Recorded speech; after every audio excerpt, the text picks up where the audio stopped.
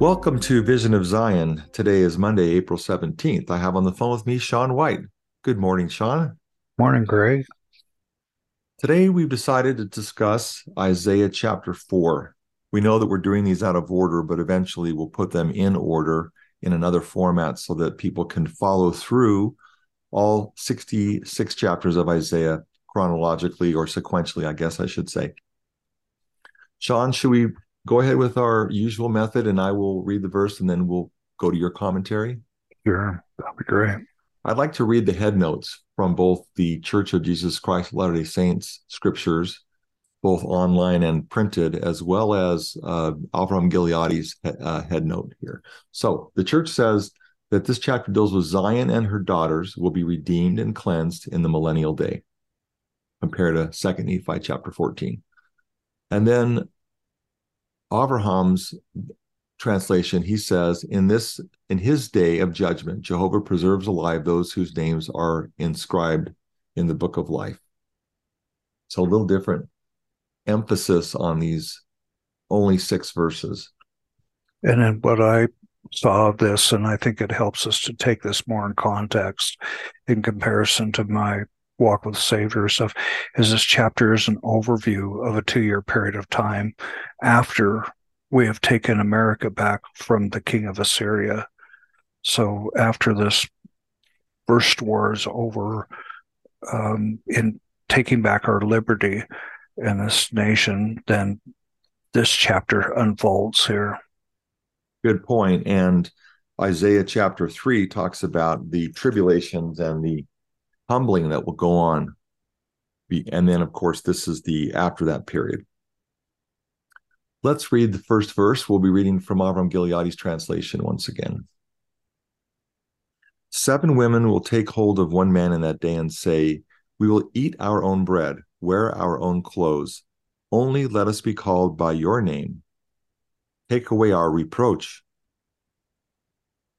This verse is, I know, one of the most hated verses by women, because I think it's because they don't understand the context and everything.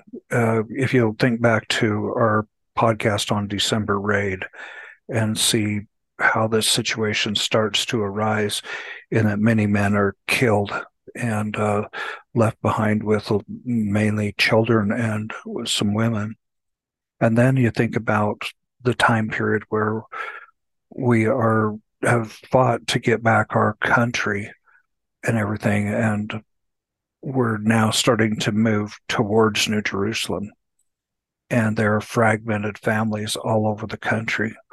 And we bring these families together for protection and safety and to have a sense of connectedness and spirituality, to pray and worship together.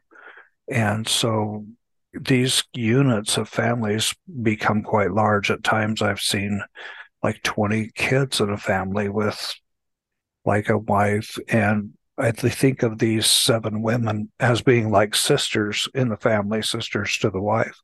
And they're really not trying to procreate and create more children at this time. They're just trying to have a unit where they can have the priesthood within that family and they can pray and worship together. And when we think of it in this way, and which is really what I saw with my walk with the Savior at this time, then, you know, you can get rid of all this fear and everything that comes from thinking about plural marriage at this time. And it's quite beautiful in that sense. Let's go to verse 2. In that day, the plant of Jehovah shall be beautiful and glorious, and the earth's fruit, the pride and glory of the survivors of Israel.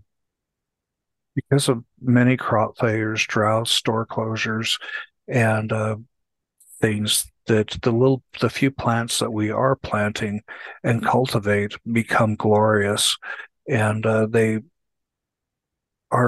we're just treasuring the things that come forth from this. Okay. Verse 3. Then shall they who are left in Zion, and they who remain in Jerusalem, be called holy, all who were inscribed to be among the living at Jerusalem. Zion and Jerusalem here are referring to New Jerusalem and Old Jerusalem, meaning the two centers where people will gather towards and have tried to go to see Christ. So after the tribulation or extreme trials of the people's faith, and they are deemed worthy to meet Christ face to face, this is where we're at.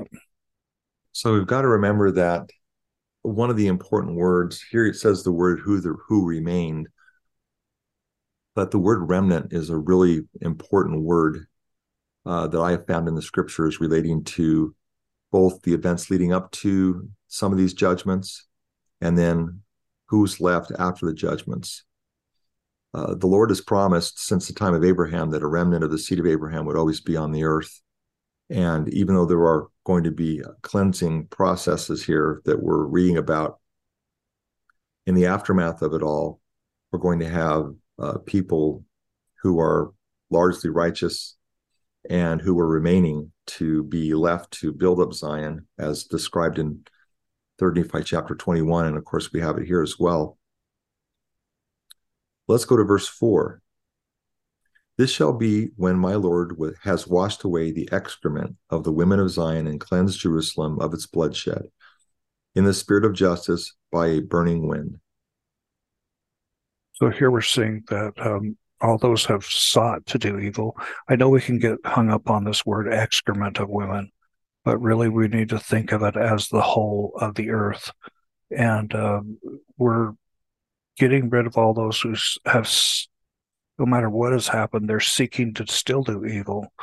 And we think of Jerusalem, and we finally have the Battle of Armageddon there, and it takes 7 years to clean up after the Battle of Armageddon. And so the blood and all those that have desired to do evil and killing to get gain and things are cleansed off this earth. And we're cleansed of all iniquity, and some are burned and blow away, but the justice has come and come to terms with all of this. And that allows us to have the earth ready so we can see the Savior face to face. A lot of what's in Isaiah 4, frankly, is kind of the equal and opposite description of what's in Isaiah chapter 3, which we'll go over some other time. All right, let's go to verse 5. Over the whole side of Mount Zion and over its solemn assembly, Jehovah will form a cloud by day and a mist glowing with fire by night. Above all that is glorious shall be a canopy. I love this verse because, in a way, it's talking about them traveling to see the Savior face to face, and they will experience the things that they traveled with Moses, where they had a pillar of fire by day or a cloud by day and a pillar of fire by night. And this is a pattern in the scriptures of protection over the people Zion, or the people that have proved themselves worthy to see the Savior face to face, and traveling together in this protected environment. This also, you mentioned there's both a gathering in both Zions, both Jerusalems, the Jerusalem in Israel and the New Jerusalem that's going to be established. I like to go back to this chapter in the Doctrine and Covenants, section 103, where it's very, very similar, that we're going to have a similar protection and journey back to the land of Zion, where not only will the angels go up before us, but also God's presence, the Lord's presence. And this was the same thing that happened in the wilderness with the children of Israel. So this is going to be an amazing time to be led by the Lord and protected during these travels. We can see the reference to this type of situation in Exodus 13, verses 20 through 21, or in Numbers 14:14. It will talk about this protection of a cloud and fire, like even when Moses went up upon the mount to receive the Ten Commandments, beautiful protection. Well, if it's anything like my one-time experience, clouds are protection. It's one thin veil between us and seeing the face of the Lord. And until we're ready to see his face, as you mentioned in a prior podcast, Moses invited the people to see the face of the Lord, and they went to the opposite end of the plains and said, no, we're not going to do that. And it grieved the Lord, and the people just felt they weren't ready. And so I think this cloud allows the Lord to be present without a full display of his glory for most people. And also, if you think back about visions of glory and his description as they traveled, as they got more unified as a people and closer together, that they had a protection of this cloud that led them on into New Jerusalem in his description. All right, let's finish up with this final verse, verse 6. It shall be a shelter and shade from the heat of the day, a secret refuge from the downpour and from rain. God's describing this protection as this cloud that travels with them to older New Jerusalem, as we were just kind of describing. I think it's beautiful that it shelters them and shades them in the heat of the day, just a secret refuge. And I think that the downpour actually can be thought of even more so, like in Visions of Glory, that it began to protect them from invaders and people that would do them harm as they traveled, that they could not penetrate this, and they became afraid of this pillar of fire at times. And just a great reference of how God protects his children. And another verse that I love that I don't have right here was as they left Jerusalem, and as the Israelites left Egypt and they crossed the Red Sea and they get on the other side and they're like, oh my gosh, we don't have water, we don't have food. And the Lord, Moses would put his staff down and water would flow forth. And then they had manna that came down and fed them. And they were protected, in that sense. But in the last part of that verse on that, and their feet were not sore. And I think that is a beautiful promise that as they're going, to the promised land, whether it be in Moses' time or our promised land, that there will probably be a blessing of no sore feet and we will have the energy to do it. So let me see if I can summarize everything with a series of statements and make sure I'm getting it right. Okay, Sean? So we have a period in which the earth is going to be cleansed. The earth is moving from a telestial state, the state of its current wickedness. It's going to be upgraded, let's say, to a terrestrial state. And we know from the Doctrine and Covenants, section 76, that a lot of the type of misbehavior, misconduct, sinning that occurs in a telestial world that's allowed to go on will not be allowed in a terrestrial state, correct? Yes. Okay. And so there's a cleansing, and the cleansing begins, as the Lord says in the scriptures, upon my house. So among his people, or those who profess to be his people, is where the cleansing begins, correct? Yes. Okay. And that cleansing continues throughout the earth, and especially in these places where the Lord is going to establish his two, let's say, spiritual centers. One is going to be in the land of Zion, which we've learned for many, many years is going to be in the Missouri area. And then we also have the Old Jerusalem, which still has promises about a great and glorious future. Is that correct? Yes. Okay. And so the tribulations, part of what's going to happen is there's going to be a separation between the righteous and the wicked. And the more wicked part are going to be destroyed through what I call the three knockout punches. One is man versus man. There's civil and international warfare. There are plagues, there's famines, all the things described to the more wicked part of the people, like we read about in the book of 3rd Nephi, before the Savior is resurrected. We see this weeding out, cities destroyed and things, people destroyed, people gathering together for protection. not of the same faith necessarily, but people who want to live in peace. And in the Americas, certainly they want to abide by the many of the eternal principles that are set forth in the United States Constitution and support that document, which is a separation of powers and limited powers as well on individuals. So there's this gathering going on. And when it says, okay. Actually, at this, go ahead, Greg. No, please. Actually, at this point, we have the servant coming in and organizing these valleys and setting up a new law and a new constitution in a way that all peoples of the earth will be drawn to, because it's the foundation for Christ's church and for Christ coming back.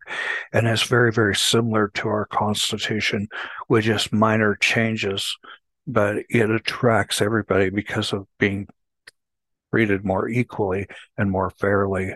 And as we've set up this basis and this groundwork for Christ to come, then it'll be a lot easier for us to obey and form Zion societies. Okay, so as the earth is purified, we begin to fulfill the prophecies to gather and to build Zion, the New Jerusalem. And then, of course, there's been a cleansing of the Old Jerusalem, where there is also going to be a gathering. Is that true? Yeah. Okay. So, and please. We essentially have 3 gatherings, that happen. And the last and final gathering, the third gathering, is at New Jerusalem or Old Jerusalem.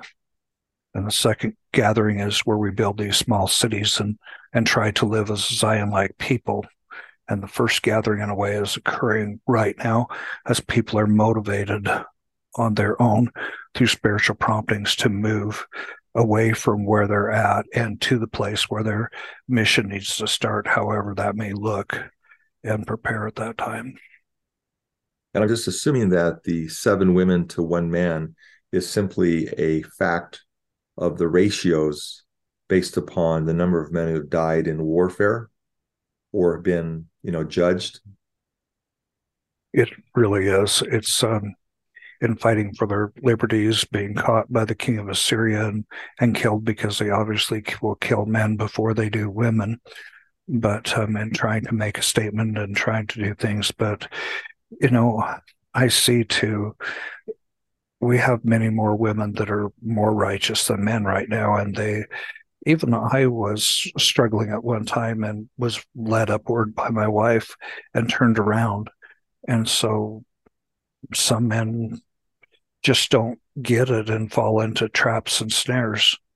So. Okay. Well, this is what Isaiah foresaw. This is what he's being shown by the Lord is going to happen. So we're just simply trying to understand and interpret the words of Isaiah as he was shown by the Lord. And then during this process of building and rebuilding, the Lord is going to be with us. He's going to overshadow us with his glory and his power and protection. In Isaiah 4, verse 2 there, which I translated or felt like we're crop failures and drought, that is true. But in another sense, the survivors that go to New Jerusalem are his fruit and his pride, of his. And so this should probably be more interpreted along the lines of us being his fruit and his glory in that sense. Okay. Well, in our next podcast, we're going to cover the next chapter, Isaiah chapter 5, and hope that this helps to understand the verses of Isaiah, talking about where we're going to be at following the tribulations or some of the tribulations that are going to occur. Anything else you want to add, Sean? No, I think that covers it very well. All right. We'll be back soon with another installment, the next one being Isaiah chapter 5. This is Vision of Zion. Thanks for joining me, Sean. You bet. Bye-bye.